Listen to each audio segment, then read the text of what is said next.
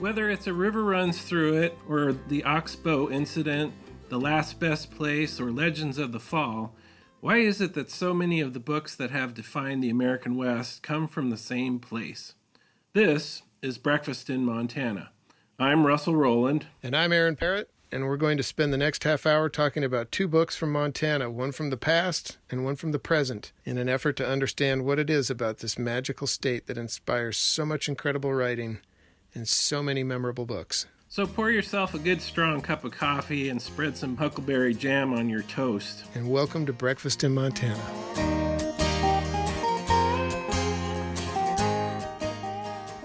Hey, today we're going to talk about two books, Work Song by Ivan Doig.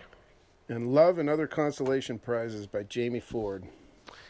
But I'm actually kind of more interested in talking about these two writers in general, because I think they're probably the two most commercially successful writers to come out of Montana in a long time. I don't know, maybe McGuane is right up there too. What do you think?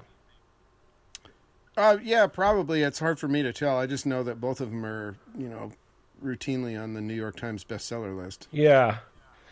And I think it's an interesting, it's interesting to explore what it is that about different writers that elevates them to that standard, Right, and I never knew Ivan Doig, but I think you had some interactions with him, and I think one thing also they have in common besides being best-selling writers is they're both really nice guys. Yeah. Well, yeah, my Doig story is a fun one. I met him when my first novel was about to come out.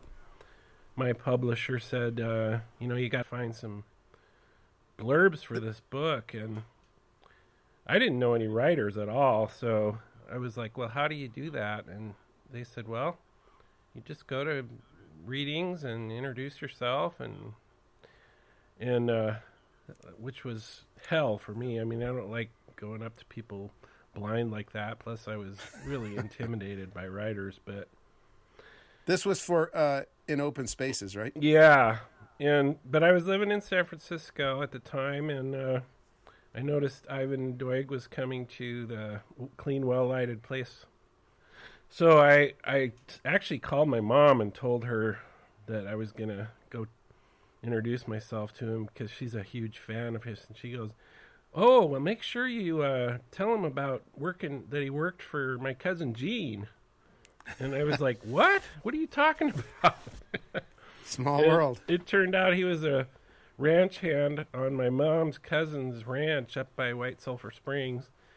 And, there's a Montana story right there. I know, isn't it? So she says, oh, yeah, my cousin Gene always said he was the worst ranch hand they ever had because he always had his nose in a book.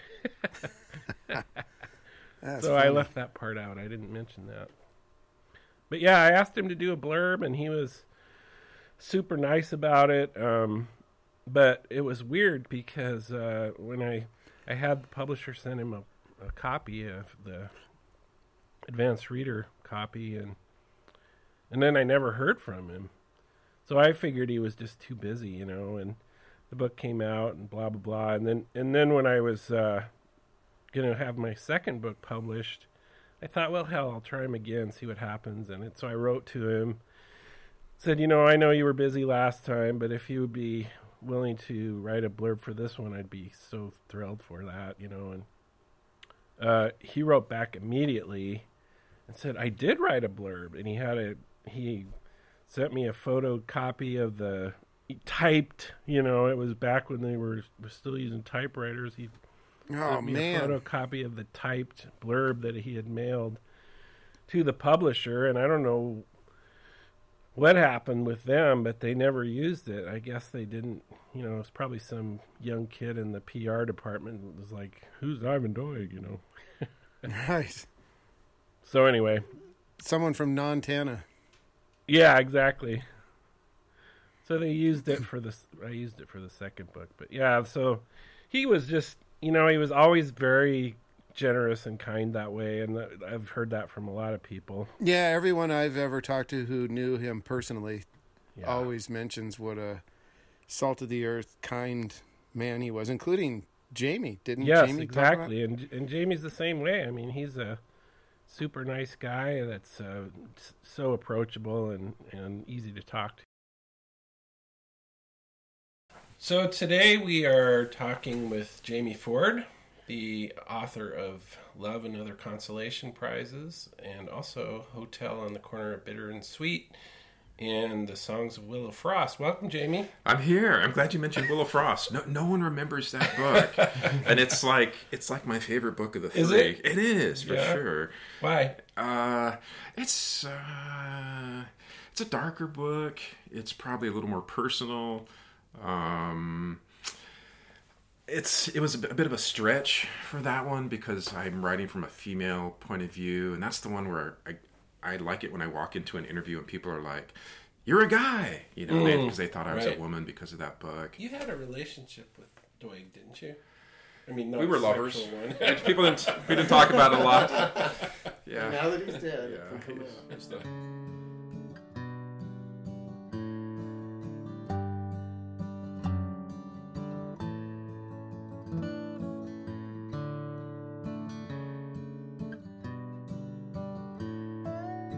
So Yep, yeah, I and- don't know. I don't know if that has anything to do with their popularity. It's comes through in their writing. Yeah, I wonder about that connection too, because there's plenty of best-selling New York Times novelists who are not nice people. Yeah, right. So I think it probably is mostly a function of the quality of their work for sure. Yeah, I think most writers start out not being famous, and then develop that. But purely through readership, because I'm sure there are far more people who have never met these two than people who have met exactly.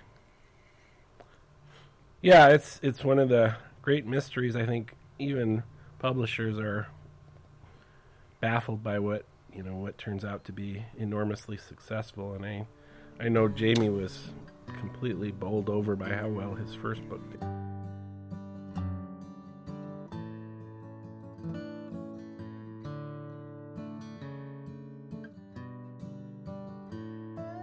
So how surprised were you by the enormous success of your first book? Was it? Did that come? I'm still surprised. Yeah, it was awesome. Yeah, having written 2 subsequent books, I've really had to grapple with just the reality that sometimes you can only control the words on the page, your relationship to those words, and maybe your relationship to readers, and everything else is just out of your control. So if you're lucky, and I was very lucky, it's just a zeitgeist moment. And that book, if it came out 10 years earlier, 10 years later, it probably would have, just come and gone. Why do you say that? Something about the story, you mean? Or? Yeah, and I can't. It's like eating cake. I can't quite pick out the eggs or the flour or the sugar or the baking soda. Once it's baked together, it's doing something else. And when that book hit, I mean, it might have been that John Grisham didn't have a book coming out that day or something like that. Actually, John Grisham did have a book coming out the exact same day. Oh, really? Yeah. But there's other factors, that can allow your book to be noticed in the marketplace. But also, I think, our culture elected a black president shortly after that. There was a thought that books with Asian American characters would only appeal to an Asian American audience. And in 2006, there were still bookstores that took books written by African American authors and put them in an African American section instead of just letting it be fiction, which is weird. And so I think there was a moment where book clubs were reading books about other people's experiences, like The Kite Runner. Kite Runner immediately came to my mind. Yeah, and so it hit that moment where in the 60s and 70s, Caucasian audiences wouldn't read a book by Ha Jin. They would just think that's for Chinese people or academics or and I think now that there's this cross-pollination of cultures, and so people are open to that. And there was the Sansei, the third generation of Japanese Americans, were coming of age where they were really talking about what happened to their parents or grandparents, and so all of that kind of came together and created, like I said, it's like a zeitgeist moment that you can't control.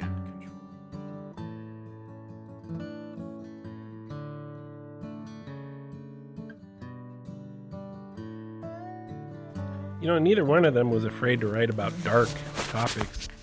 So, like with this book, Jamie's writing about a kid who gets sold off at the World's Fair in Seattle. An orphan who's kid, auctioned to the highest bidder. Right. So it starts off with this really dark premise, and I think that it's worth pointing out that even that part of it is the least horrifying experience of that, that young Chinese boy. Right. His life in China and the way he leaves his mother and his whole journey here is just horrific. Right. And then to come to America, and then, your first experience with America is being auctioned off to the highest bidder. Right. Plus, they don't even tell him. Right. No, yeah. And, it's dark, but like you said, it's never demoralizingly dark so that, you have to put the book aside. And it's like some books are just unredeemingly dark. And this, neither one of these is that. It's more of a, I don't know what the word is, but a kind of a sanguine approach to it all. It's like a thing that really happened. I think it's also worth pointing out that this auctioning of the little boy actually occurred.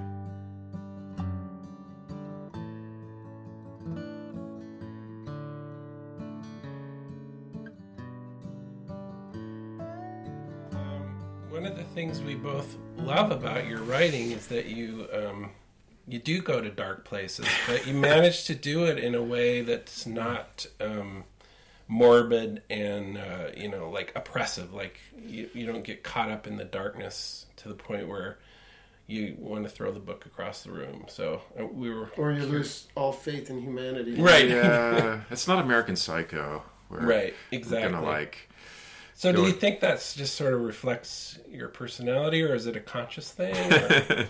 It's funny because Leisha, my wife, is here, and she would say, I come from Seattle where it always rains, and it's always raining in my mind. And that's not too far from the truth. I think I'm drawn to... I think most people are drawn to train wrecks and car crashes and hockey fights and sort of the less benevolent aspects of human nature. And I don't write to celebrate it, but I definitely write to kind of turn over the rocks and kind of look at the ugly things underneath. But I think those are compelling. I guess what we're getting at, though, is, take the case of the orphan who's auctioned off. Oh, yeah. Yeah. As horrible as that is, you didn't dwell on it, I guess, is the thing. Like, right. it's that you just throw it out there and it's a thing, and then he deals with it. And I think a lot of other writers might just, spiral around that total hideous development. That was, I try not to write about things in the past and then convict them using the social norms of today. Right. Yeah, that's really great. That's yeah, because I think that's pretty unfair. I mean, you can look at really horrific things and say, yeah, that's horrible. But I think it's more useful to look at that and ask yourself, why was that normal? Right, in the context. In the context. Yeah. So in 1909, they raffled off a child who was donated by the Washington Receiving Home. And the way it was portrayed in the newspaper was like, on Wednesday, there's going to be a display of 10,000 apples. And then on Thursday, they're raffling off a kid. And then on Friday, the elephants arrive. The casualness by which it was,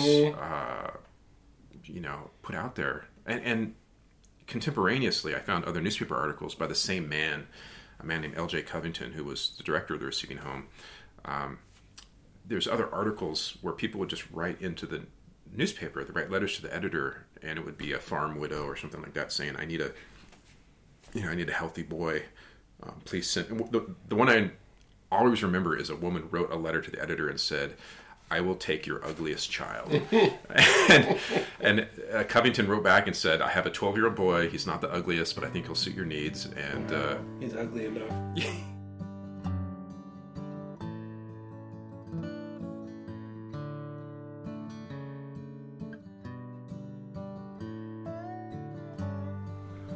So another thing that I like about both of these guys, these writers, and these two books are good examples of it, is they're not afraid of addressing political topics, but they don't hammer you over the head with it. They make it a very organic part of the whole story.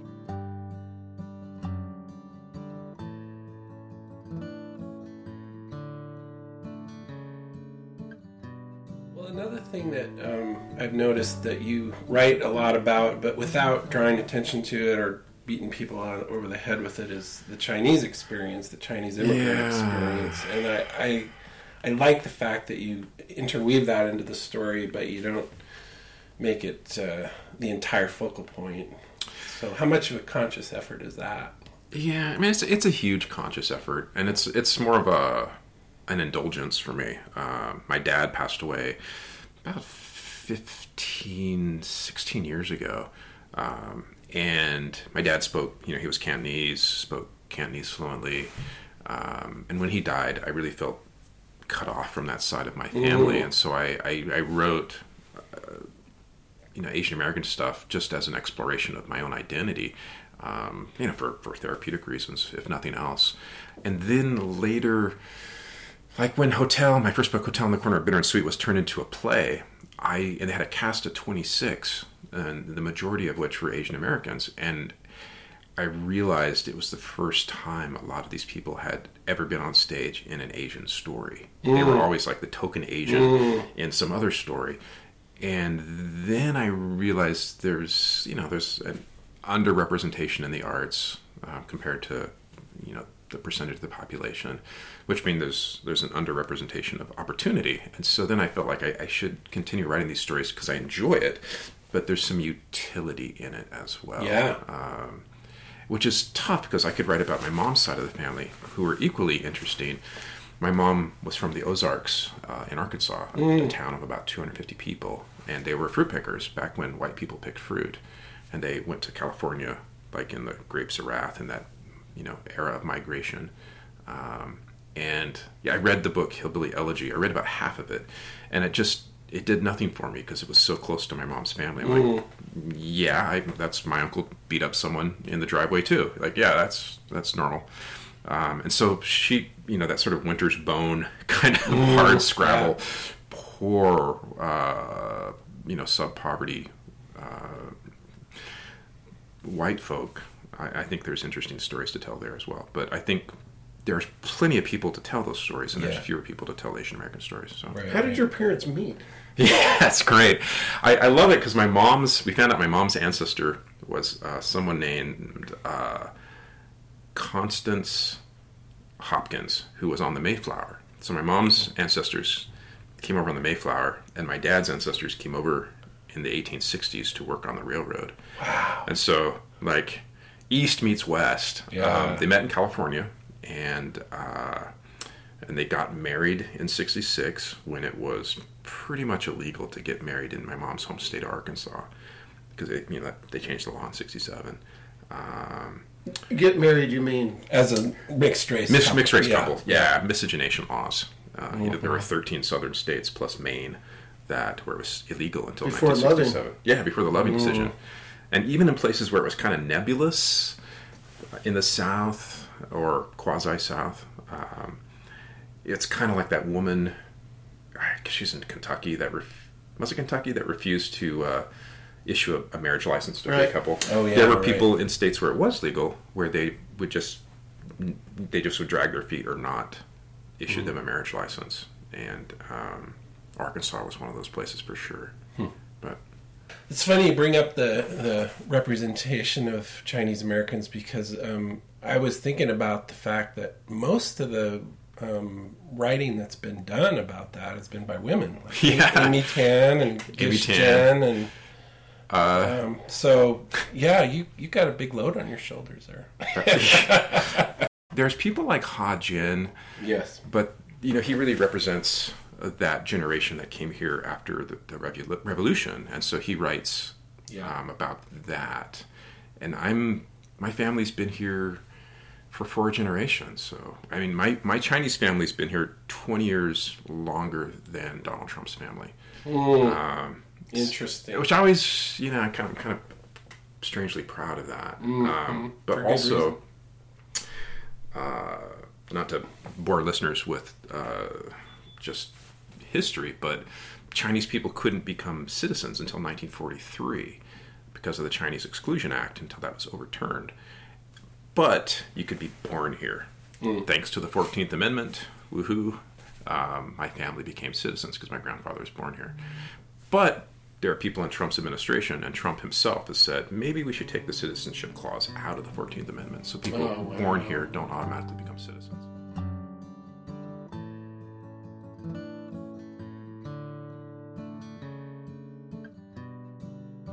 Very focused. I mean, they're both really good storytellers, and I always like to think that the two main elements of good books are craft and story, and these two have the story part nailed down, Absolutely, yep. The arc. Jamie, I think, is a master of the narrative arc. Absolutely, yeah. And I haven't read enough of Doig to judge whether that's a consistent. Well, when he was at one his of his best, strengths. he was a good storyteller. He had a few clunkers along the way, and I thought it was actually pretty interesting that, who was it, Jonathan Yardley? He hated this book by Doig. Yeah, he really did not like it. And I think it's surprising because I thought it was a real... I've tried other novels by Doig and couldn't get into them, but this one, maybe because it was about Butte, just grabbed me from the beginning, and I thought it was a really well-crafted, well-told story. And I think it captured Butte pretty well. Yeah. Especially the character of the librarian... Yeah, who was based on Granville Stewart. Right. Which brings us to another topic, what's a Montana writer theme that we visit. Right. In the case of Doig, you have a writer who's from Montana, but moved to Seattle, spent most of his life there, and wrote about his home state. And that's true of other so-called Montana writers like Norman MacLean. Yeah, absolutely. Spent 50 years in Chicago, so they wrote about Montana, but they lived elsewhere, so that kind of complicates what is a Montana writer.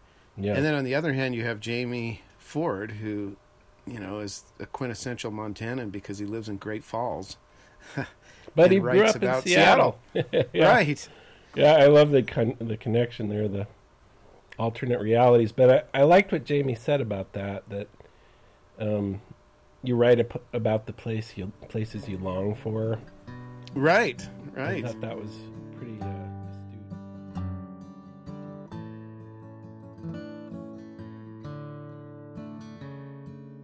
Curious about Great Falls, Montana. Okay. When we met before, I've asked you why Great Falls. Why Great Falls, and what influence does living here have on your work? Oh, yeah, that's a great question.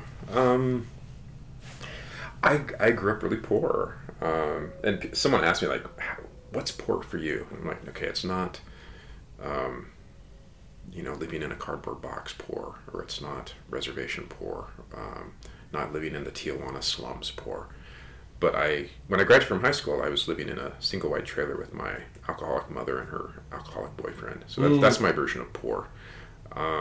Great Falls is kind of a poor town. Mm-hmm. So because of that, it's very unpretentious, and I feel more comfortable in a blue collar environment. Mm-hmm. I grew up in Seattle when First Avenue was all porn theaters and pawn shops, and now it's all gentrified. And so I'm just I still consider myself a very blue collar kid, so I'm super comfortable in that environment. because you just see people as they really are. And that's not to say they're poor, so they're illiterate or not cultured. They just don't put on airs the way they might do in Brooklyn or West LA or something like that. So I like it here for those reasons. I like it here because it's a great place to raise kids. Mm-hmm. I like Great Falls geographically because it's really close to the Rocky Mountain front and the Bob Marshall and the Glacier, and friends can text me at 3 and say, "Do you want to get the kayaks wet?" I'm like, yeah, we can put our kayaks in at 5:30 and float the river for a few hours, and all the things that I like to do when I'm not writing or traveling are easily accessible from here. Find some other way to pay the bill. The things that writers do. The things that writers do. Yeah. Hang out at the track and bet on the horses. So this is kind of a entree into a larger question that Russell and I frequently come up against, and that is, what is a Montana writer? And you're an interesting case because you're a very Montana guy. You live in Great Falls, Montana. You can't get any more Montana than that. I've been here almost 20 years, so I've been here a while. But it doesn't... There's no Montana in your books, I guess. Oh, no. Yeah. But there must be an influence.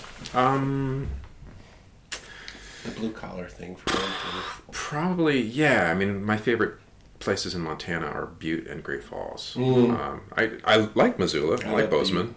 I like Livingston, and Billings is all right. Helena. What's that? What about Helena? Helena I take for granted because I'm there all the time. It's... and it's... Honestly, I'm not... Helena isn't that interesting to me. We'll cut this part out. Yeah, I know. For me, it would be like I would go to the burger joint in East Helena. That's more my speed. No, Butte is my favorite. I mean, I've always been pretty clear about that. Butte is amazing. Love Butte. Yeah. In all its rough and tumble. And Great Falls is kind of like Butte without the glitz. Yeah, Great Falls really was that smelter town connected to Butte, and now it's kind of a big farm town. I hate to say it, but it's lost its character a bit. Butte, you mean? No, Great Falls. That's really interesting that you bring that up because I grew up in Helena, and Great Falls was always this kind of exotic place for us where we'd go to the mall, we'd go Christmas shopping there, and it always seemed like the big city. And then when I moved back to Montana after being away for almost 20 years, one of the things that I really liked about Great Falls is that unlike Missoula and unlike Helena and Bozeman, it was exactly the same. Yeah, it's a time it was warp. when I left. And people called it, when I first moved here, the land that time forgot. It is. But I agree with you. In the last 5 years, it really has changed. And I don't know if that's the new Walmart out there or what happened. But it's good and bad. I mean, there's some great restaurants downtown now. Yeah, I mean, we do have, but it is a time warp. I mean, there are. Night Ranger is played on the radio in a non-ironic way. Time has come, and you know that you're the only one to say, okay, where you go and what. So one of the reasons that Jamie's book doesn't get bogged down in politics and the whole issue of the Chinese American experience is because it's really, the focal point is really a love story. The young boy falls in love with two different women, and the plot is really revolves around which one he ends up with, because we know that he ends up marrying one of them, but we're not sure which one it is. Right, and also the complicated relationship between that little boy grown up with his children. In Seattle, right around the time of the World's Fair, when the Space Needle was built. Yeah, I think he's really good at focusing on the personal experience of the characters rather than, making broad political statements. Although I think they're there, right, in a subtle way. I think you're right. And Doig does a lot of the same thing. I mean, a huge part of the plot of Work Song is that there's another workers' revolt, labor issues are going on in Butte once again. What time frame is this book? I forget.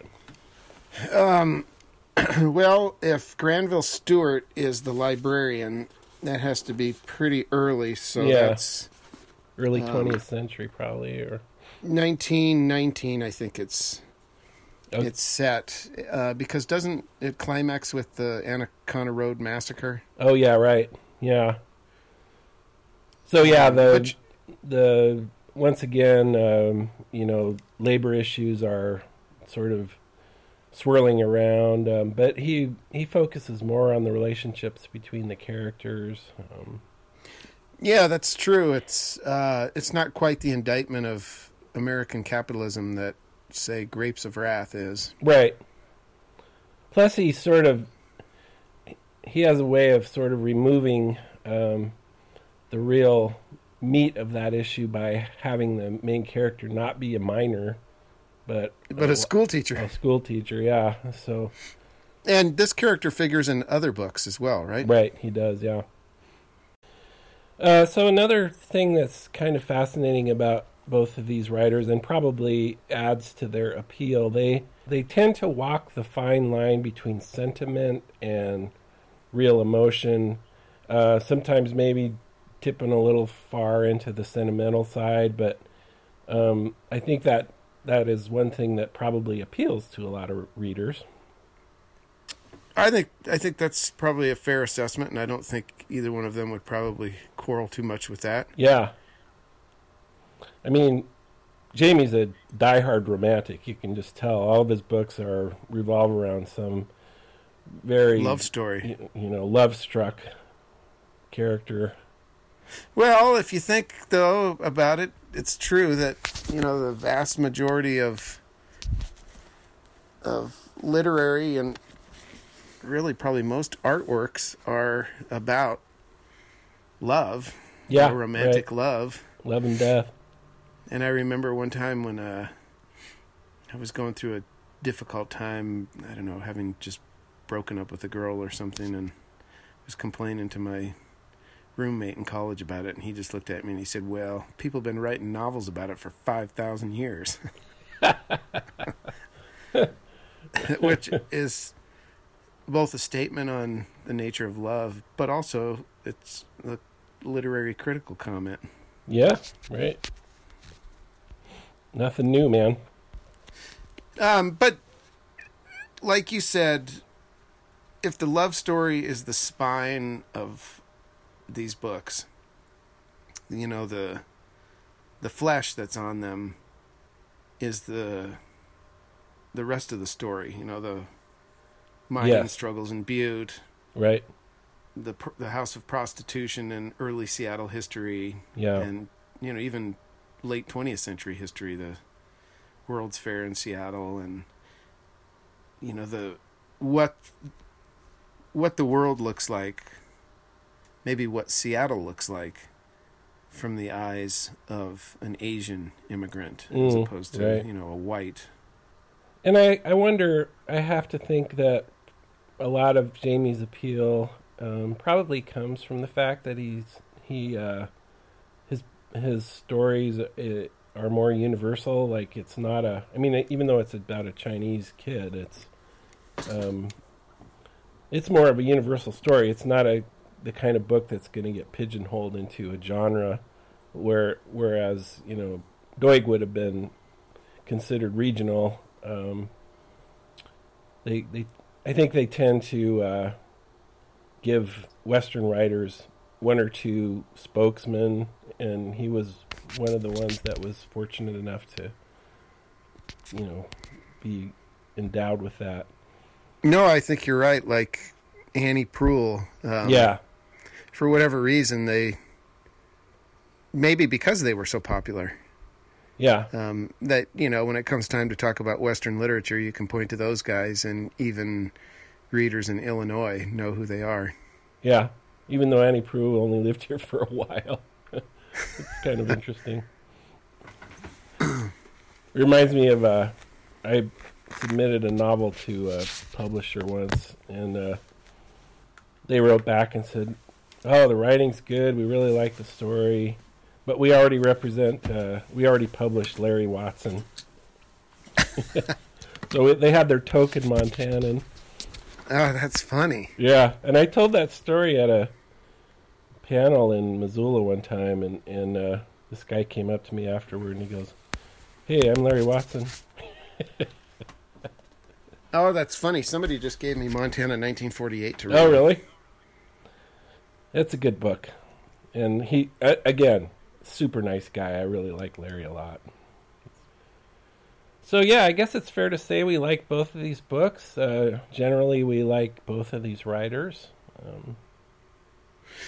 Yeah, I think these are both, really solid novels. Great examples of books that put Montana on the map rather than maybe the other way around, that somebody gets interested in Montana and then ferrets out the obscure stuff. Yeah, right.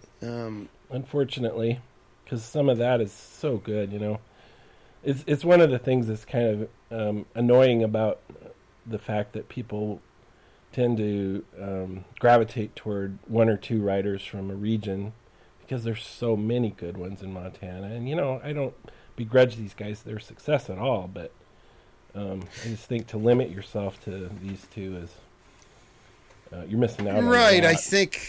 I think it's a pretty common but yeah, universal fallacy that because something is popular, it means it's the best that Right. that genre has to offer. Yeah. And I'm glad that the next time around we're going to look at two pretty obscure books, aren't we? Yes. Montana Gothic. And, Yes. two writers from Montana who deserve a lot more acclaim than they've gotten. I certainly agree with that. And so Dirk Van Sickle's Montana Gothic is one of them. And Matt Pavlich's Survivor Said, a collection of short fiction. Which is just amazing, yeah. So please join us next time. For Breakfast in Montana. Thank you. Breakfast in Montana is produced and edited by Russell Rowland. The music is written and performed by Aaron Parrott. Thanks again.